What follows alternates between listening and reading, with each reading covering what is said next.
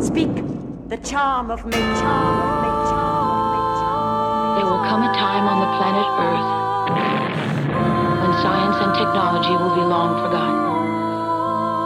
When wizards will rule the world. This is the Arnemancy Podcast. The world is weirder than we know.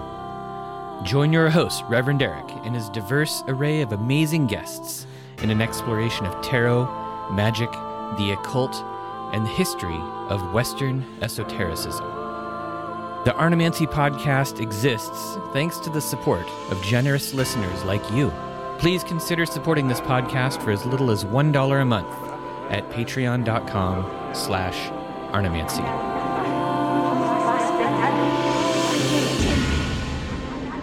Welcome back to the podcast. My guest today is a returning guest, Denny Sargent. He is a Seattle writer, artist, and university instructor whose extensive global travels and esoteric studies have informed the backbone to his numerous published books. I'm not going to list all of his books because we're just going to be talking about a few of them. He's the author of Werewolf, Magick, which we discussed a little over a year ago on the podcast. He's the author of the new book, Werewolf Pack Magic, and he's working on a future book called Feral Magic. So, Denny, welcome back. Well, thank you so much. The only thing I would add is that if people want to see what my books are and they want to see what I'm doing in my blog and whatnot, to go to werewolfmagic.com. And it's werewolf and then magic with a K. Werewolfmagic.com will get you anything you want. It's I'm kind also of possibly one of the best domain names you could get. I know. I couldn't believe I got it. I was shocked. I have two of them now that both go to my website. I've just gotten Feral Magic as well, which I'm also surprised nobody got. Yeah, but I have a K at the end of Magic, and that throws some people. So that's true.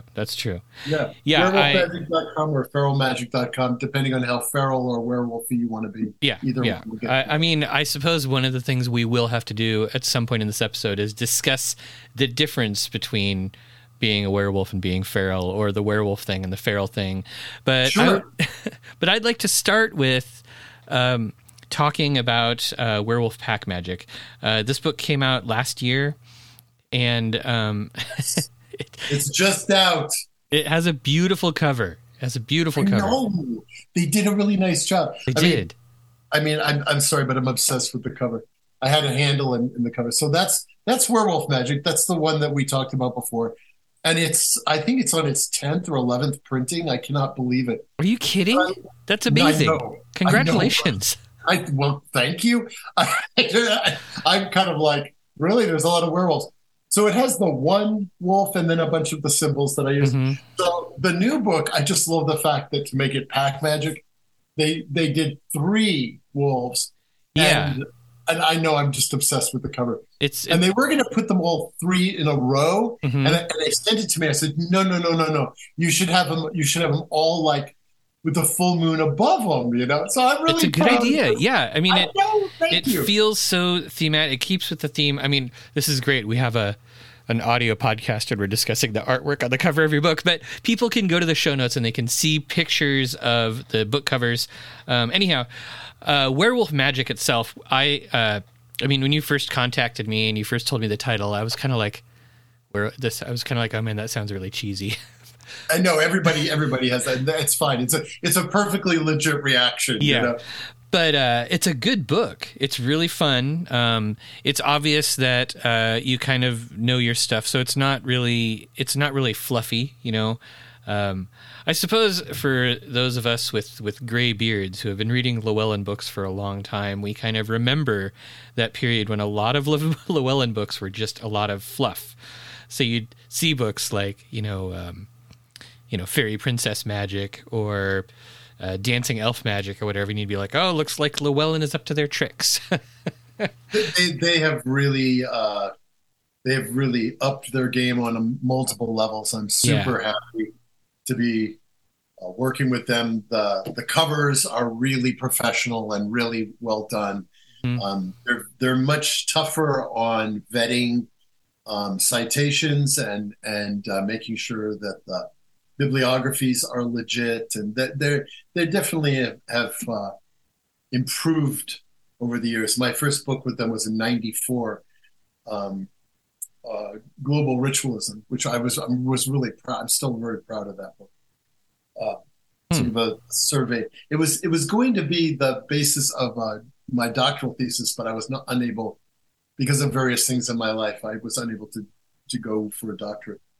But the idea of it I still think is brilliant, and it came across really well. It was really fun to do. Was by looking at what people all over the world did ritually, as opposed to what they believed. What I found is that everybody does the exact same things, no matter where you are, whether you're in Africa or Asia or in Judeo-Christianity. Sorry, my dog. You're just going to hear my...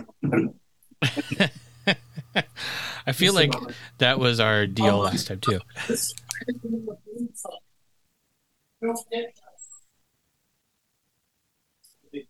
There's a squirrel. This is what happens. You're discussing werewolf magic, and then your dog, this is just the norm in my house. So anyway, werewolf magic kind of fits in with that what I was just sort of rambling on about, just because the title is cheesy in the sense if you just looked at it by itself, right? Mm-hmm. But the reason it ended up being that way, one, it's a catchy title, but I started doing research on this. I went through a personal crisis. I don't know if you remember my sob story, but I lost everything. I lost my house. I lost my job. Lost my wife. I lost everything, and this spirit kept showing up and I meditate every night. It's mostly tantric meditations, and this wolf spirit kept showing up. And I finally said, well, "What are you doing here?" And it said, "You've been calling on me. You're in deep trouble. You are about to go over the edge, and I can help you." And so I started being mentored by this imaginary spirit wolf or whatever, a spirit as it were. And it guided me to go into the woods and rip off my clothes and let my animal out, and to just let go of all the upper cortex ego stresses and everything. And we had this discussion before, but it literally saved my life. And I started I started saying, okay, I'm going to stop doing a lot of the other, occulty stuff I do, and I'm just going to follow this path. Mm-hmm. And the wolf spirit kept showing me to do this and this, and kept inspiring me to write down certain simple rituals and where to go in the woods. And I had strange things happen. At night, I had a dream. I was running with the wolves, and as a werewolf, and I woke up at 4 a.m. and I heard this barking and yipping outside my window. And I was I was in a liminal state. I was half awake and half not awake. And there was hooting of owls too. And it was like this, it was almost like the owls had brought the wolves, and the wolves were running by my window. And I wake up the next day, and there was nothing there was no wolves or anything. And I'm thinking, okay, I just had a dream. But then I went outside my window, and it was all muddy. And there were thousands of footprints of coyotes. So what it turned out was an entire pack of coyotes had run past my window, weirdly enough, right? And in my dreams, I was running with wolves and not coyotes. Mm-hmm. And then there were owls. From then on, there were owls that had perched in the woods outside my house. So it was so these sorts of synchronicities happened a lot. And I'd go, I live in Seattle, so I can drive an hour, and I'm in deep woods with, bears and cougars and everything. And I would go up there, I would throw, this is where we are. And I would go up there, and I would just sort of throw myself in the middle of nature, and just on the full moon, and I would just rip off my clothes and follow the dictates of this wolf on how to shut down my brain and open up my animal brain, what Carl Sagan called the dragon mind, which is the primordial brain, which is sort of inset within our brain. So as we evolved, we contain all animals. This is a little esoteric for people, but we contain the DNA of all animals. Everything on this planet evolved from one cell. So we are hominids within the context of other animal species. We are hominids. We're animals, of course, but we're hominids. And like we are 95% chimpanzee DNA. Our DNA is only 5% different. And we're 87% the same as a wolf or a canine. So we contain that DNA, and we contain the what the occultists often spare called the ability for atavistic resurgence, which is a really neat term. And atavism is a unconscious existence of something deeper and darker and more primal within you, and that when people erupt in anger is a kind of artificial, a kind of resurgence, an atavistic resurgence. When people do crazy ass things like rip up something, or they said they're tapping into lower cortex functions and not upper. They're not thinking, oh, I'm gonna throw a rock through this window because that person really upset me. They have this sort of animalistic response, right? And so tapping into that and tapping into the science, and then I have this mystical thing going on. That's how Werewolf Magic sort of came to be. It wasn't going to be a book, and I certainly didn't expect a second book. But I started writing. I just kept track of writing it all down. It was my own personal journey and my own personal psychotherapy. And I would tell my friends, and they'd say, "You're out of your mind, but you should write a book." And I was like, "No, I don't want to write a book." And yes, I am out of my mind. This is my own therapeutic, weirdly naturalistic, therapeutic, feral stuff. But enough people pushed me into. I wrote up a quick proposal, and I went to PantheaCon, and I'm sure you remember. Sadly, PantheaCon is gone, but it was the greatest occult Lollapalooza that existed. And I went there with 5 proposals to talk to Llewellyn and Weisers about. And I just tagged on the 5th one with Werewolf Magic, which was my well, all right, I'll just bring it along. And they didn't like any of my other proposals. And they both were like, oh, we want Werewolf Magic. And I'm like, you didn't even look at it. Like, you did not even look at it. But I mean, they did. But I just thought it was so wacky. Well, I love that. I had all these serious things I wanted to do. I wanted to do on Tantra, which is something I've studied and worked with for decades. And I want to do something on this. And no. They said, no, we want this. And I'm like, oh my God. Then I went back and I realized I had to actually put it together. And my friends were like, we told you this is what would happen. I'm glad it happened. And I'm glad that it has the cheesy title, because I'm certain that the cheesy title has helped it go through so many printings. Oh, yeah. But, it's going to be a really good introduction to some pretty intense magic for a lot of people. And it's funny, I was just thinking about, the whole question that non-occultists or non-esotericists will always have about, you believe in magic? That's ridiculous. What the hell is magic? And, describing it the way you have as this sort of, I suppose it's still difficult to communicate or to talk about spirit contact with the normies, but that is. But I talk about dreams a lot, though, when people hit a wall with that. I'm like, sure, that's one good way. Talk about liminal spaces, and even people who aren't into occult stuff understand liminality and liminal spaces.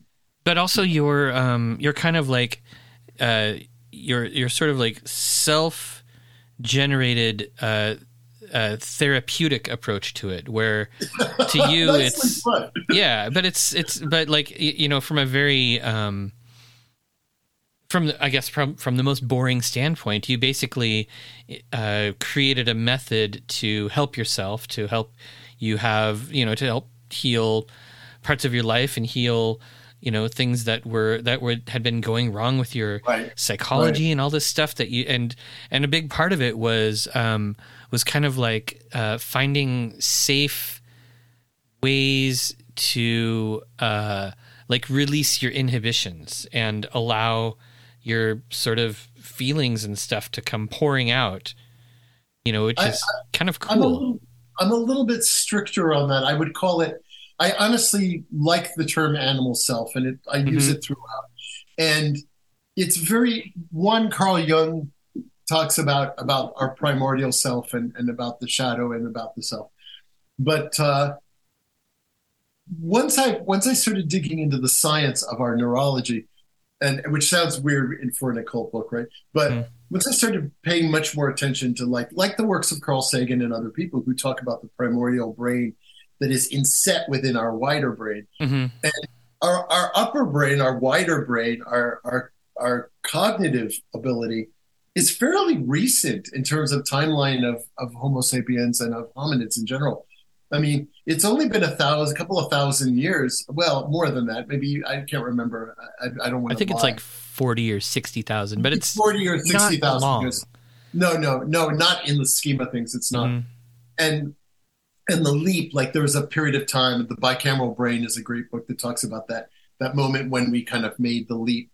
But the fact is, I mean, we still have the primal brain here. I mean, we have this sort of layered brain above us that is our higher cognitive function brain. But it does all these wonderful things. It lets us hypothesize about what could happen tomorrow, what might happen tomorrow, what I think happened yesterday, how I still feel about it, how I'm processing. We are busy. Like even right now, you and I are having a conversation, and in order to have that conversation, we're referencing 6 different areas of the brain. See, I teach linguistics and methodology and pedagogy in the real world, and now they're doing a lot of MRI studies on brains and whatnot, and how it functions, and they're still trying to figure out. We don't understand the brain. Even the top stuff I'm reading is like, we don't understand really, but they figured out there's at least 6 areas that have to do with language and whatnot. But if you go to just simply down into a much more animalistic sense, and you like when we do our werewolf magic stuff, I have a pack and we work together. When we go into that state, if we start talking, it ruins the trance state disappears. But if you go into nonverbals, and then there's a bunch of ways of activating that lower, like bringing yourself down into your lower cognitive functions and shutting down all the upper functions, which immediately makes you happier because you're not thinking about what you're supposed to do tomorrow or your job or your work or the person you just had a fight with. Like all that stuff, that monkey mind stuff that we want to shut down, but we can't. And it makes people crazy. And that's why so many people are on various medications, because it's just, our modern world is insane in terms of what it does to our upper cortex functions. And what I do is I follow shamanic practices as I learned them from different shamans. And this isn't, I didn't go to school and get a certificate. I hung out with Siberian shamans who used to come to Seattle. And when I traveled through Guatemala and the mountains of Thailand, I ran into animists and shamans and sat and talked to them and found out what they really, and in Oaxaca, Mexico too. Wherever I go, I've just run into shamans. It's been really funny. And the trance state that they're doing, I mean, then it all sort of came together. That there's always animal spirits involved, and it depends on where you are. But for the Western world, the apex predator is the wolf, and the Vikings and the ancient Greeks and the Romans and other groups of people all focus on werewolf shifting, the Celts. And so I looked at all this stuff and I was like, okay, there's a real history here. Half of werewolf magic is about the history because my master's degree is ancient history. And I wanted to figure this out before I wrote a book about it. I was like, well, what is this? Is this a real thing? Did it really exist? Yeah, it's all over the ancient world. And if you watched, what was that good movie that just came out? The Northman. I don't know if you watched The Northman. Did you see that movie? No, I didn't. Hold on. I'm muting my, oh gosh, I guess it doesn't matter. I'm just letting, the sun just started shining right in my face. Oh, I don't know if you guys ever get this in Seattle, but sometimes the sun comes out. The sun comes out during this time of year pretty rarely. But But yesterday we had an hour, I think, or so. Yeah, no, that's the Northwest. We're just all. I mean, the term you use for people who are like really native here or have been here forever, like me, is mossback. We're mossbacks. I love that term. I think it's so organic. I have like not heard that one down here, but we do. There's one? always the joke about Oregonians having webbed feet. Yeah, right, exactly. Yeah, that's why you have the ducks. Yeah.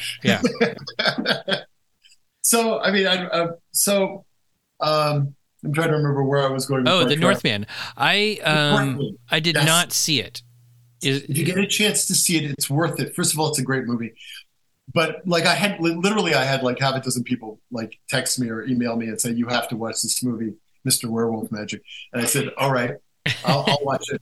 And about I don't know, about 2/3 of the way through, they show a berserker initiation because the berserkers were werewolves. I mean, Berserk means you wear the skin of the bear. Mm-hmm. So there were two kinds of berserkers. There were the Berserks, who took on the persona and the spirit and the power of the bear. And then there were the Ulfsark, who took on the wolf. And they show the initiation in the movie. And it's just like, and I watched it, I was like, oh my God, I nailed it. Like, this is exactly what I saw and how, after talking to real Siberian shamans, like how I thought this would happen. And if you watch it in the movie, you'll see, they drink some sort of strange potion, which clearly has magic mushrooms in it and these sorts of things. And then they go into this entire thing. Now, they don't grow hair and fangs and stuff, but they definitely shift into a completely, utterly feral state of consciousness. And then the next scene is them running amok and killing hundreds of people and, in that state of consciousness, which we do not do, by the way. I actually have allegedly. I have a whole like disclaimer and a whole paragraph in the beginning of both of my books. It's even more explicit in Werewolf Pack Magic because once you have a pack of people, it can get pretty wild. And it's like I have very strict you can't you don't hurt people, wolves don't attack people. Everybody's has this mental thing that wolves out in the wolves kill people. Wolves don't kill people. There's been virtually no evidence of it. They run away. They don't want anything to do with people. Yeah, because they're not that dumb. Bears kill people. Cougars, near where I am, cougars eat a jogger at least once a year. I mean. I mean, it's true. Maybe joggers should stop being so delicious. Well, they should stop wearing their headphones. Maybe. That's what the Park Service said. Yeah, it's like if you're going to be jogging, don't wear headphones so you can hear something coming up behind you.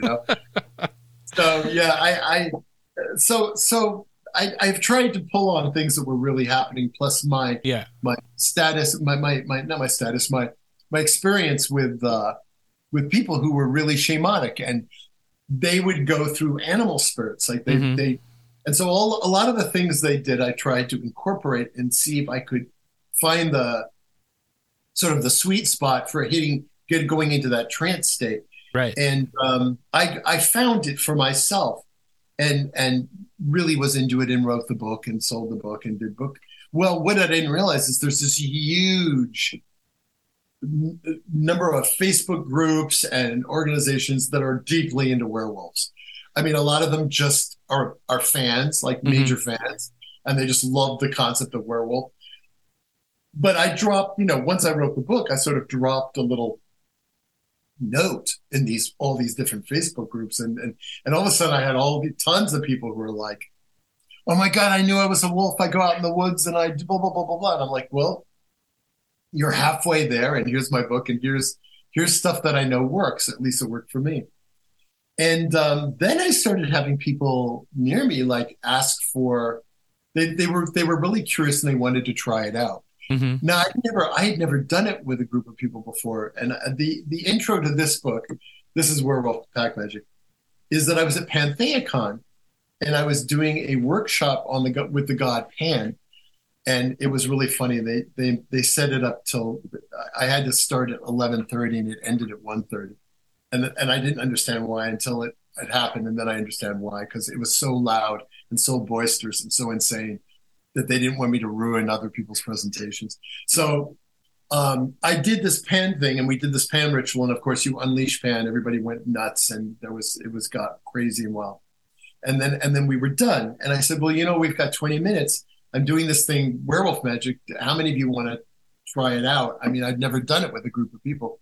So a lot of people left. They were like, no, we've had enough of you, And then I don't know, there was probably about, 100 people left, 80 people left. And I said, okay, let's just do some initial stuff. And I thought we would do some rocking and swaying and growling and howling and sort of go into, well, what shocked me was, like, we started going through this stuff, and they because I don't know. And then I realized it's a group, it's like, I don't know, mass hypnosis or I don't know, mob psychology or something, but they went under, like they went into a deep trance state so fast, it freaked me out. Mm-hmm. And then they went all feral and were growling and howling and wrestling and running around. And I was like, oh my God, what have I done? Because I really didn't really have a plan. So I kind of brought it back, and I had them do something basic to sort of organize it. And then I taught them how to come out of the trance state. And they were reticent to do that, but they did. And then they were all excited about it. And they were like, oh my God, that was so fun. I'm like, all right, okay, this is, because I was doubting whether I wanted to get involved in doing this with groups of people. I mean, for obvious reasons. Right. But that sounds like a pretty good indicator. Yeah, it was a good indicator. And I had written, for myself, I'd written all these sort of rituals and practices if other people were going to be involved, but I wasn't that serious about it. And then Llewellyn said, yeah, you should definitely follow up with another book. So I already had some stuff written, and then I did some experiences. And lucky for me, I had a few occult friends in Seattle who wanted to try it. They were like, hey, you're doing this weird shit. We think you're crazy, but we'd like to try it out. And I was like, okay, come over and we'll read the book. They didn't read the whole book, but I said, you've got to read these sections, otherwise you won't understand what I'm doing. And they did. And they all went under, and then we ran around my backyard. I have woods in my backyard, you can see. Mm-hmm. And we were howling and growling and doing all this stuff. And then we came back and just sort of we brought ourselves back to, we had shut down our upper cortex, did the werewolf stuff as animals without talking and just growling and howling and all. I have a whole series of nonverbals to use. And then we came out of it, and they went nuts. They loved it. And everybody, and then the next day I followed up with them. I said, how do you feel today? And all of us felt great. And I've got to say, every time I do this, I feel 100% better the next day, because I basically have shut down this constant monkey mind stuff and just given my brain a rest and stepped out of that constant chattering, a million things happening. I mean, right now we're talking, but we're also thinking about, oh, well, later I have to do this, and tomorrow I have to do this. And I think somebody called me. I mean, we can't shut down from multitasking in our head, and it's chaotic and it's wearing. It's exhausting to be constant in that. And then to actually shut it down and just exist, which is what we do, all of a sudden you're open to Gaia, you're open to nature.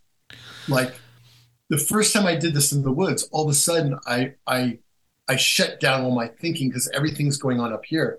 And all of a sudden, like there was this rush of input and cognition from nature. And all of a sudden I perceived nature deeper and better and more thoroughly than I ever had in my life. And when I spent nights in the woods, and I would go off. I finally learned you have to put shoes on. You can run around naked, but you got to have shoes on. The first time I did I paid for it. And so then I learned, like, at least have shoes. And then I would wander around the woods at night in a werewolf consciousness. And I I was an animal, and the other animals, like I snuck up on a deer and scared the hell out of it. I snuck up on a raccoon and grabbed its leg. Stuff I couldn't do as a human. And everything was very intuitive. The trees were all like alive, and I could sort of feel and see the interconnectedness of the entire ecosystem. My hearing was 100% better than normal. My eyesight, I could see mostly in the dark. Really crazy stuff, right? And it seems like supernatural, but what I realized was we spend so much of our energy and our mental capacity in stuff that isn't really about awareness. It's about cognition. That when you shut that down, all of a sudden, the senses that you have seem to become far more powerful. But they've always been powerful. It's just you're not paying attention. You're too busy up here in your head. And once you're doing nothing but existing, all of a sudden everything opens up. It was potent. So I end like Werewolf Magic helped me really go deeper and more philosophical into what this was, and do some more research on shamanic practices and on so for example, in the book I have a drum. I have a shamanic drum. Actually, it's from the Olchi tribal people from Siberia. And so if you look at shamanism and you look at how it's done, there's a lot of rocking, swaying, drum beats. There are all these techniques that put you into a deep trance state. And I'm not a shaman, and I do not claim to be. And the only shamans that I know are in tribal cultures. And someone who gets a certificate saying they're a shaman from going to a class that's not what I'm interested in. I'm tearing up my certificate right now. No. I mean, and I don't mean to be mean. No. I know what you're saying. I know what you're saying. I've hung out in the mountains of Thailand and in central Oaxaca and the jungles of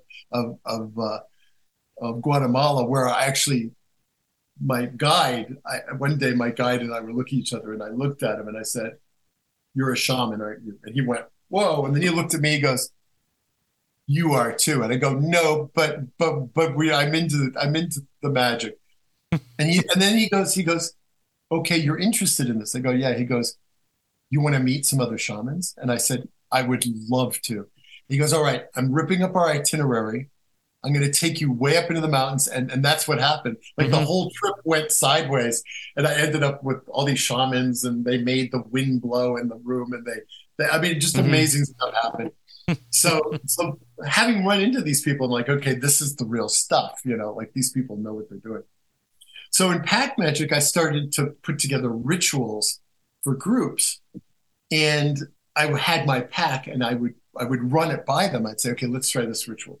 Right, and they would do it. And then afterwards they say, this is a little too long. You got too much words here. And so they really helped me. My pack, bless them. My pack helped me like rewrite and come to terms with a lot of stuff in here. And I would say, and make it more authentic and real. So. Yeah. Group ritual work. It's amazing how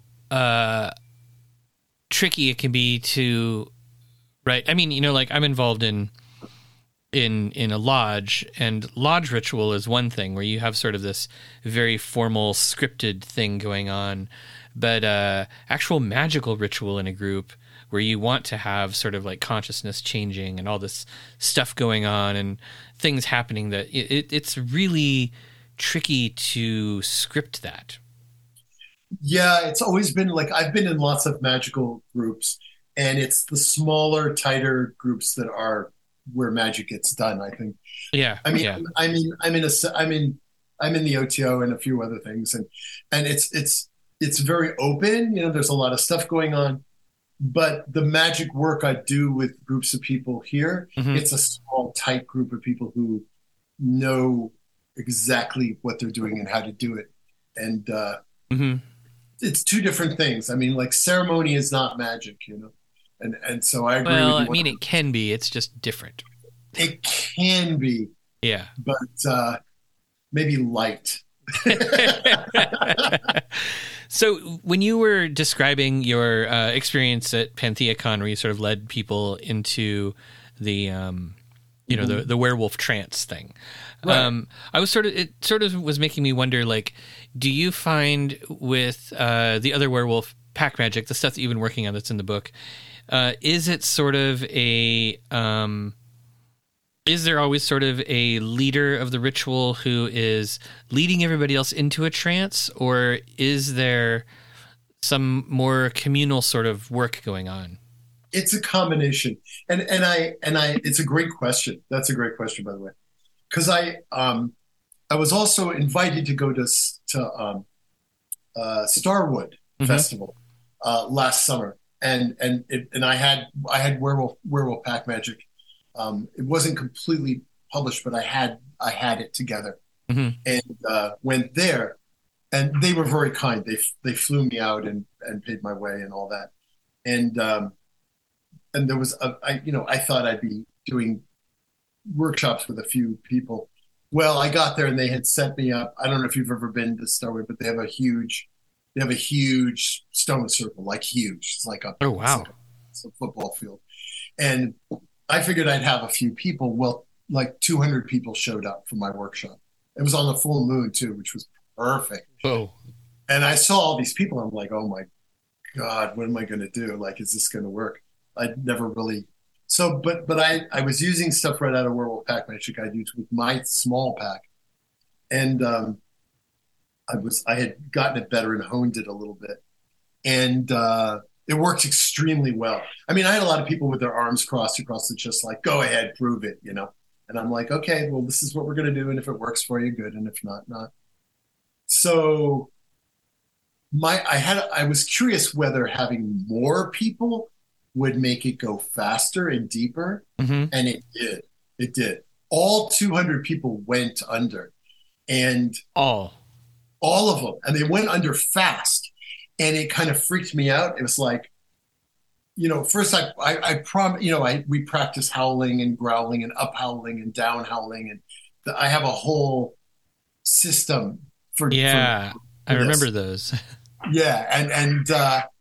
And it's on TikTok, by the way.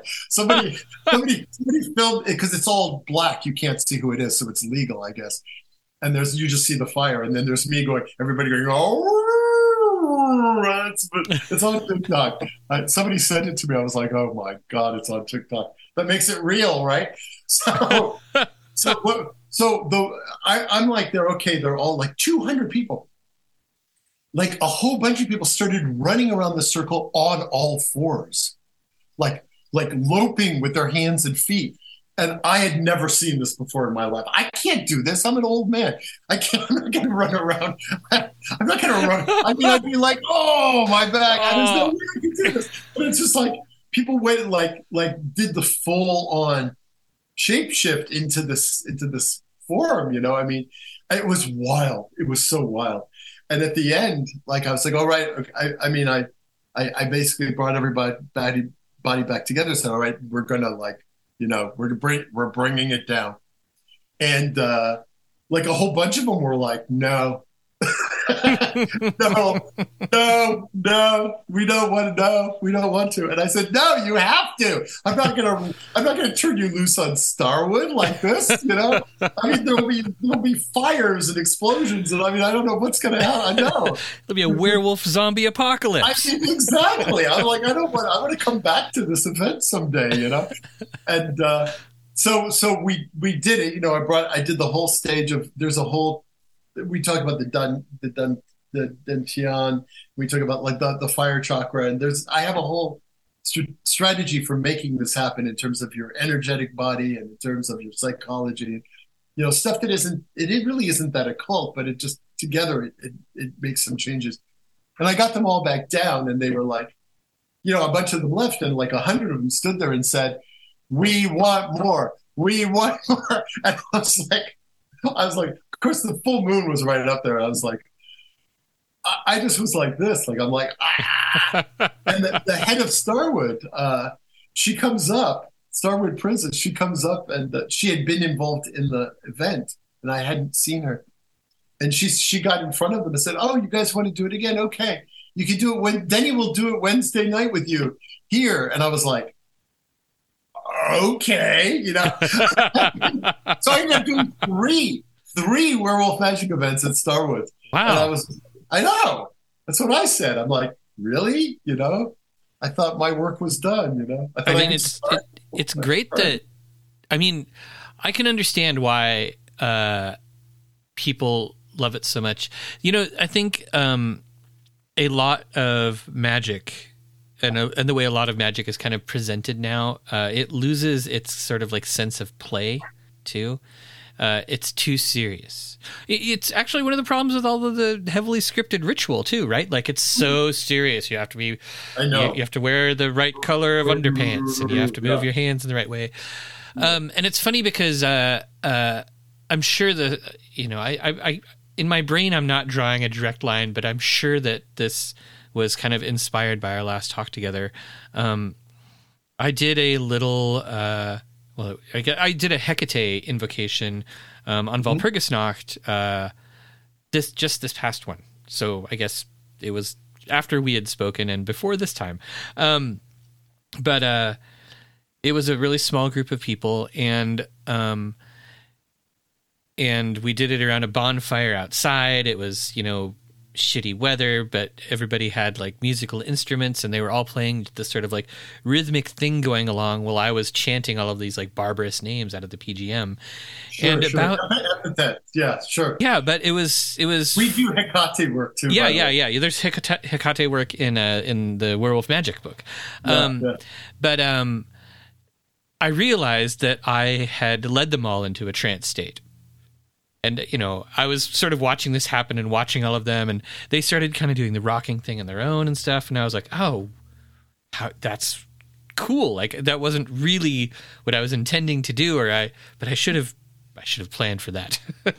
Well, it's the root of almost all ritual. It is. Yeah. And I guess it used to be. It used to be. Until Masonry. I mean, it used to be. I mean, in the ancient world, I mean, people came to these rituals for transformation. Yeah. And you read my Werewolf Magic book, like Herodotus talks about seeing the Nurai tribes, and just very, very casually is writing like, every year they have a festival where they all turn into werewolves for a week. And the exact same thing I found in the Celtic world, the Ossory tribe of Ireland, even today own that they have werewolf blood, right? Mm-hmm. And they every year they would all turn into werewolves for like a week and party and then turn out. And then you see this over and over and over again in the ancient world. And then the question is, well, what are they doing? Like what's happening? And it's exactly what you were talking about. They do a big ritual, and all of them would truly have the mindset of, okay, we're going to enter this primal animalistic state. Mm-hmm. We're going to shut down our normal way of functioning, and we're just going to exist in that state. And then they would do it. Consensual agreement among the whole tribe, and then they're all that way. And then at a certain point, obviously a priest or something. In Werewolf Magic, it's the alpha who sort of cues people on what to do and what not to do, but doesn't control. It's not possible to control a pack of wolves or humans for that matter. So, yes, I mean, it's very funny because I wasn't planning to do, in Werewolf Magic, I use the three goddesses for the moon. Hecate is the dark of the moon in Werewolf Magic. Well, it turns out one of our pack members is a heavy duty Hecate priestess. Mm-hmm. And so we meet on the full moon to do Werewolf Magic, and often we meet on the new moon to do Hecate, a Hecate ceremony, which is different, but still. You're right. We now bring drums into it when we're doing the invocations, and we go into a different kind of trance state and bring her to us and work through stuff. So I find the two are very compatible. And since you brought up Hecate, she's often shown with three dog heads, but originally they were wolves. They were wolf heads. And in ancient Greece, the word for wolf and dog were interchangeable. Right. So we see her as, an important person, a person goddess. an important goddess in terms of this. And we don't have a lot of gods and goddesses, really. We Gaia, the Lord of the Forest, who can be any horned god or green man you want, and then the moon goddess in whatever form. But I try to keep it primal and focus on more of an animistic, that this wolf spirit. And is it really a spirit or not? I mean, we can argue that, but I'm going to argue yes. Yeah. I mean, it sounds like one. Your entire interaction with it, the learning you've had, the changes that it sounds like a tutelary spirit for sure. Yeah, I think so too. And now I'm diving deep into animism. And honestly, I mean, everybody says the exact same thing. The first religion for our species was animism. And this worldview that everything's alive. And we've lost that. And as I'm reading about animism and connecting it with what I've already been doing, it's like, yeah, when I shut my brain down, when I'm in a trance state, when I'm in a werewolf trance state, everything's alive. Like I feel the trees and I see everything is alive. And then I made the connection, like, oh my goodness, I'm going into like an animistic state of consciousness of seeing everything is alive, and I am part of that. Which is exactly what Native Americans say and other tribal people say. I was just reading Chief Seattle's comments, and he has a really interesting comment about how us stupid white people we kill animals left and right, and we're afraid of the woods. And he says, we don't fear the woods. We don't fear the forest because it's our home, and we know these animals, and we know, we see it as this vast, like joyful offering of everything to us. We would have nothing without nature. And then he talks about the fact that that settlers, white settlers, were just slaughtering animals without understanding that, you have to honor them. You connect with the deer before you kill it, and you ask it for its life. And then when it says yes, you promise that you're going to treat the spirit well. I mean, we have relationships. Because, as a lot of Native Americans say, a lot of tribal people say, we're animals. I mean, we know we're animals, but we don't believe it. Judeo-Christianity kind of pulled us out of that. God gave us, commandments to do whatever the hell we want and don't worry about destroying the planet. But we're animals, and that if you truly buy into that and can get into that consciousness, then you start working with animals. I mean, and it's happened to me a number of times, like Werewolf Pack Magic. The next one, I'm sorry, Feral Magic. I'm talking about the different animals that actually talk to me. I had a black bear hiking in the Adirondacks. I had a black bear come right up and sniff my chest, like huge. Well, I was so dumb. I was a kid, and I was like 17 and probably high. I don't know, but I was just saw this bear coming in it. I didn't have the slightest bit of fear. I was utterly amazed, like, oh, a bear. And it came right up and sniffed my chest, And I was like, and I felt no fear at all. And I felt like this bear was loving, and I was trying to reciprocate. And then everybody I was with started screaming at me, get out of there. What is wrong with you? Are you an idiot? And all of a sudden I realized, like, oh yeah, this thing could like stomp me. And I said, well, bye. And it just got up and ran away. And I got, oh my God, they never let me hear the end of it. Well, but I've had numerous situations like that. Let's talk about your new book. Feral Magic is the new one, right? And I assume it's not done yet. No. Okay. The proposal's finally done. That took me like 2 months to get the proposal done. So is this book, I assume that this book is evolving out of your werewolf magic work. It is. It's broadening. So okay, so let's hear. Well, all right. So I have a Facebook author page, Denny Sargent author, and I have a whole bunch of people like these different people these werewolf people. I mean, it's a huge thing. I had no idea that there are millions and millions of werewolf fans out there. And most of them are just into the, fun of it. Mm-hmm. But there are a significant number who, when they saw, have my book, and they're like, oh, not only do I get to fantasize, I get to be one. I'm like, yeah. So I had various people write me and say, I identify more with like tigers or pumas or otters. Like people ask me about other animals. Oh. And I was like, wow, that's a really good point, And I was never obsessed with wolves. It's just that the wolf spirit is the one that came to me when I was at crisis, whether it was an archetypal force or a sublimated desire, or a real animal spirit. However, they're all the same to me. But in my life, I've had very many connections with other animals. Bear is one of them. And I started thinking, could I take the same methodology that has proven successful in werewolf magic and pack magic? And by the way, pack magic, I've updated it. So like the trance state stuff is different, has gotten better. Well, I got more input from other people and started working with my pack. And they would say things like, let's try this instead of that. And so actually werewolf pack magic has a lot more, it reiterates a lot of what's in werewolf magic, but it has a lot more stuff and a lot of rituals. And by the way, that's what I look like when I'm in trance state. That's a three-eyed werewolf. I know. That's pretty cool. And that's the spirit as it came to me, was a three-eyed werewolf. But anyway, so these different people were asking me about, well, what if I see myself as a tiger?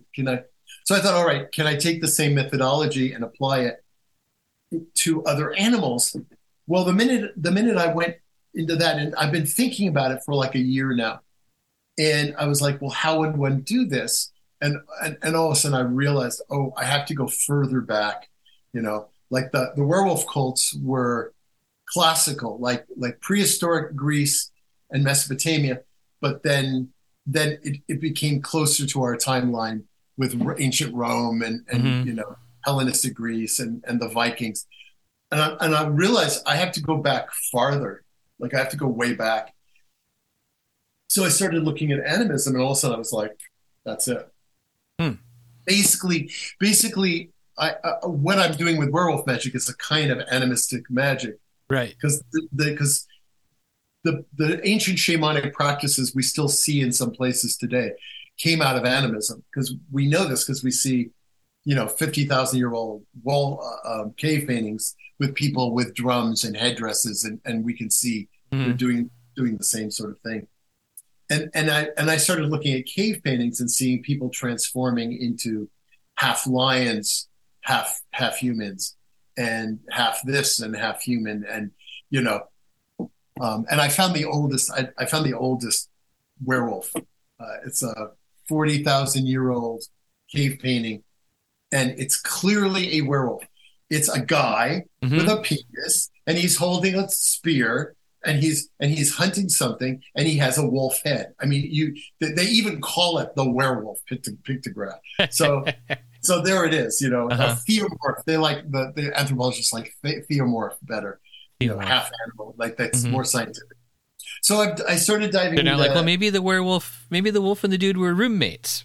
Something like that, right? And it was they got along consensually, and isn't that lovely? Yeah. and that's animism, ladies and gentlemen. So, okay, we crossed some sort of line there. Yeah, but anyway. Anyway, so I'm looking at different animistic practices, and I'm starting to see. And then I said, well, have I ever had any, And then I realized, like, okay, I had the bear, and then I've been obsessed with otters my whole life, and I've had several magical moments where I was doing ritual work and an otter. I think your otter reconsidered that one, though. Yeah, I know, right? It's utterly ridiculous, as a friend of mine said. But I literally, I was invoking Pan one time, and an otter jumped out of the water, came right up to me, jumped up on a stump like 3 feet from me, and stared at me the whole time I was invoking Pan. And then when I was done, it looked at me and sort of chittered and then went back into the water. Like this has happened to me like 3 or 4 times. Otters just coming up and like working with me, Mm-hmm. you know? And I, you know, I was like, okay, I like otters. They like me. But as I started going through all the other animal forms that I've worked with in my life, I was like, wow, I've been doing this sort of thing since I was a little kid. And Mm-hmm. and then I went back and then I started to really think deeply about when I was a child and what a natural animist I was. I mean, I talked to the bees, I talked to the trees, I talked to my dog constantly, I talked to other animals when I saw them, raccoons and whatnot. And it's only when I got older and quote unquote more educated and sent to church that I started to like lose all of that sort of magical Mm-hmm. world that we Right. live in as children. Yeah. And I spent a lot of time like writing everything I remember down, and that's actually the intro, the preface of Feral Magic is my animal friend, like my animal experiences, my animistic adventure. Huh. Because then I started piecing it together and going, well, no, I've actually had animal spirits and physical animals in my life a lot. And I just had never really thought of it because I wasn't in the headspace. So I'm trying to write a book. I'm going to be writing a book that offers this, that has very similar praxis. It has very similar techniques for entering trance state. And then I'm going to give a lot of data for 9 different animals, Mm-hmm. like what gods are, like I just finished the one for snakes, you know, what snake gods there are and what are snakes, what do snakes act like? What do they do? If you're going to try to enter that, you know, instead of invoking a wolf spirit, if you want to invoke a snake spirit, how would that look? You know? Right.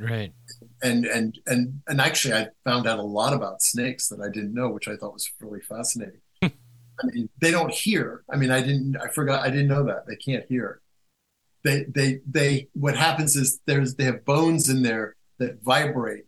Right. And Yeah. it's Yeah. not technically hearing. Yeah. It's something all else. all the hissing and the rattling that they do is to scare away others.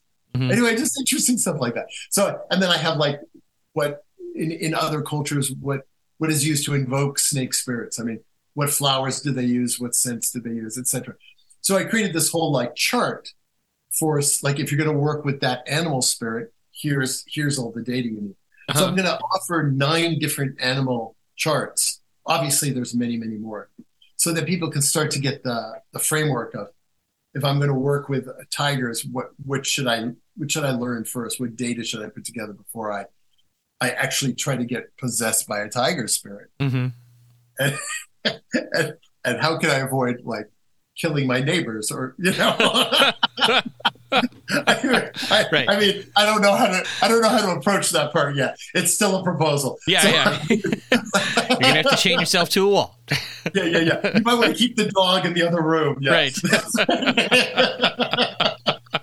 Beware of squirrels. Yes, that's right. Yeah.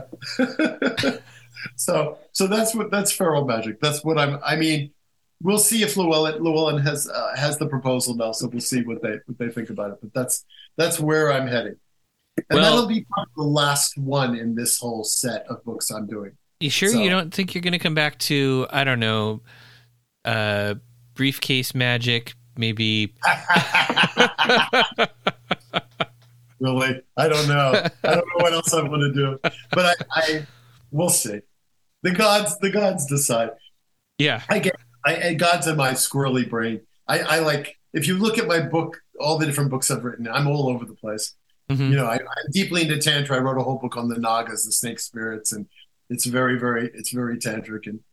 And I'm just finishing up actually another book that's in the final stages on Tantra and on the lineage I've been a part of since 1980. And I'm trying to take Tantra and make it accessible to people.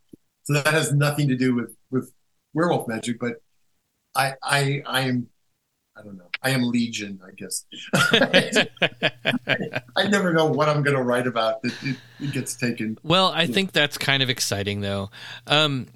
So, I mean, I guess For everybody listening, Werewolf Pack Magic. It's out now. It's available at your local occult bookstore, or if it's not, you should howl at them until they order it for you.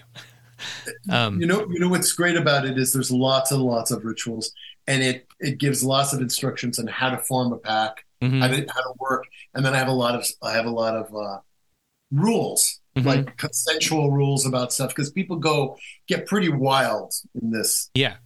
And I think it's really good to mention two things. One, there's a lot of weirdos out there who call themselves werewolves, I've discovered. And there's a bunch of neo-Nazis and far-right people who are using the term werewolf. Oh yeah, and I have a paragraph in here, and without going into it deeply, it's like, werewolf magic has nothing to do with homophobia or bigotry or racism or anything like that. Yeah. Like wolves are all different colors. Wolves don't care. Well, there are gay wolves in various packs, and nobody cares. The other wolves don't beat up the gay wolf. I mean, the wolves have much more ethos than people do. So that was the first thing I wanted to tell people, and the second thing is, that you have to work together, and you have to bond, and you have to be respectful of each other. And the role of the alpha is not to be the cop, but to be the parent. And that's what current not anthropologists, but biologists are no longer, the general idea of what an alpha is in a pack has changed completely. Right. The alpha is basically the most parental one, whether it's a male or female wolf. And they're the ones who make sure everybody gets to where they're supposed to go, and that if a wolf is hurt, that, so that's all it is. The wolf is just like the den mother, den father, to make sure it's okay, Yeah. Well, why don't you remind people where to find you on the internet? Well, you can find me on the internet at werewolfmagick.com. WEREWOLFMAGICK.com. And that's my blog, and I post things there all the time. I take links to different podcasts, like your podcast is there, and I have links to all that stuff. And I'm writing ongoing blogs. I'll be posting something about my new books soon. And I'm on Facebook at Denny Sargent, and my author page is Denny Sargent Author. And I'm open to hearing from anyone. And I look forward actually to people writing me and talking to me. All right. Excellent. I will make sure that there are links to all of those things in the show notes. Oh, thank you. And thank you for being a return guest. This was fun, and it's fun. The werewolf that's one of the things that I really love about this stuff is it's not cheesy, and it's fun. This has been another episode of the Arnemancy Podcast. Thank you for joining me. I have been your host, Reverend Eric. You can find Arnemancy online at arnemancy.com, and you can subscribe to this podcast anywhere podcasts are found. If you like what you hear, please consider supporting the Arnemancy Project for as little as $1 a month at patreon.com/Arnemancy.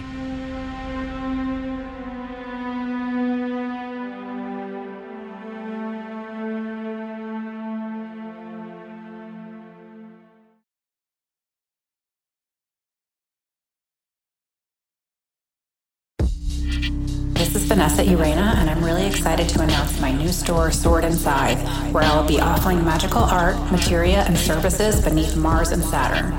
You can visit the store at swordandscythe.com and be sure to sign up for the email list to receive early access to new releases.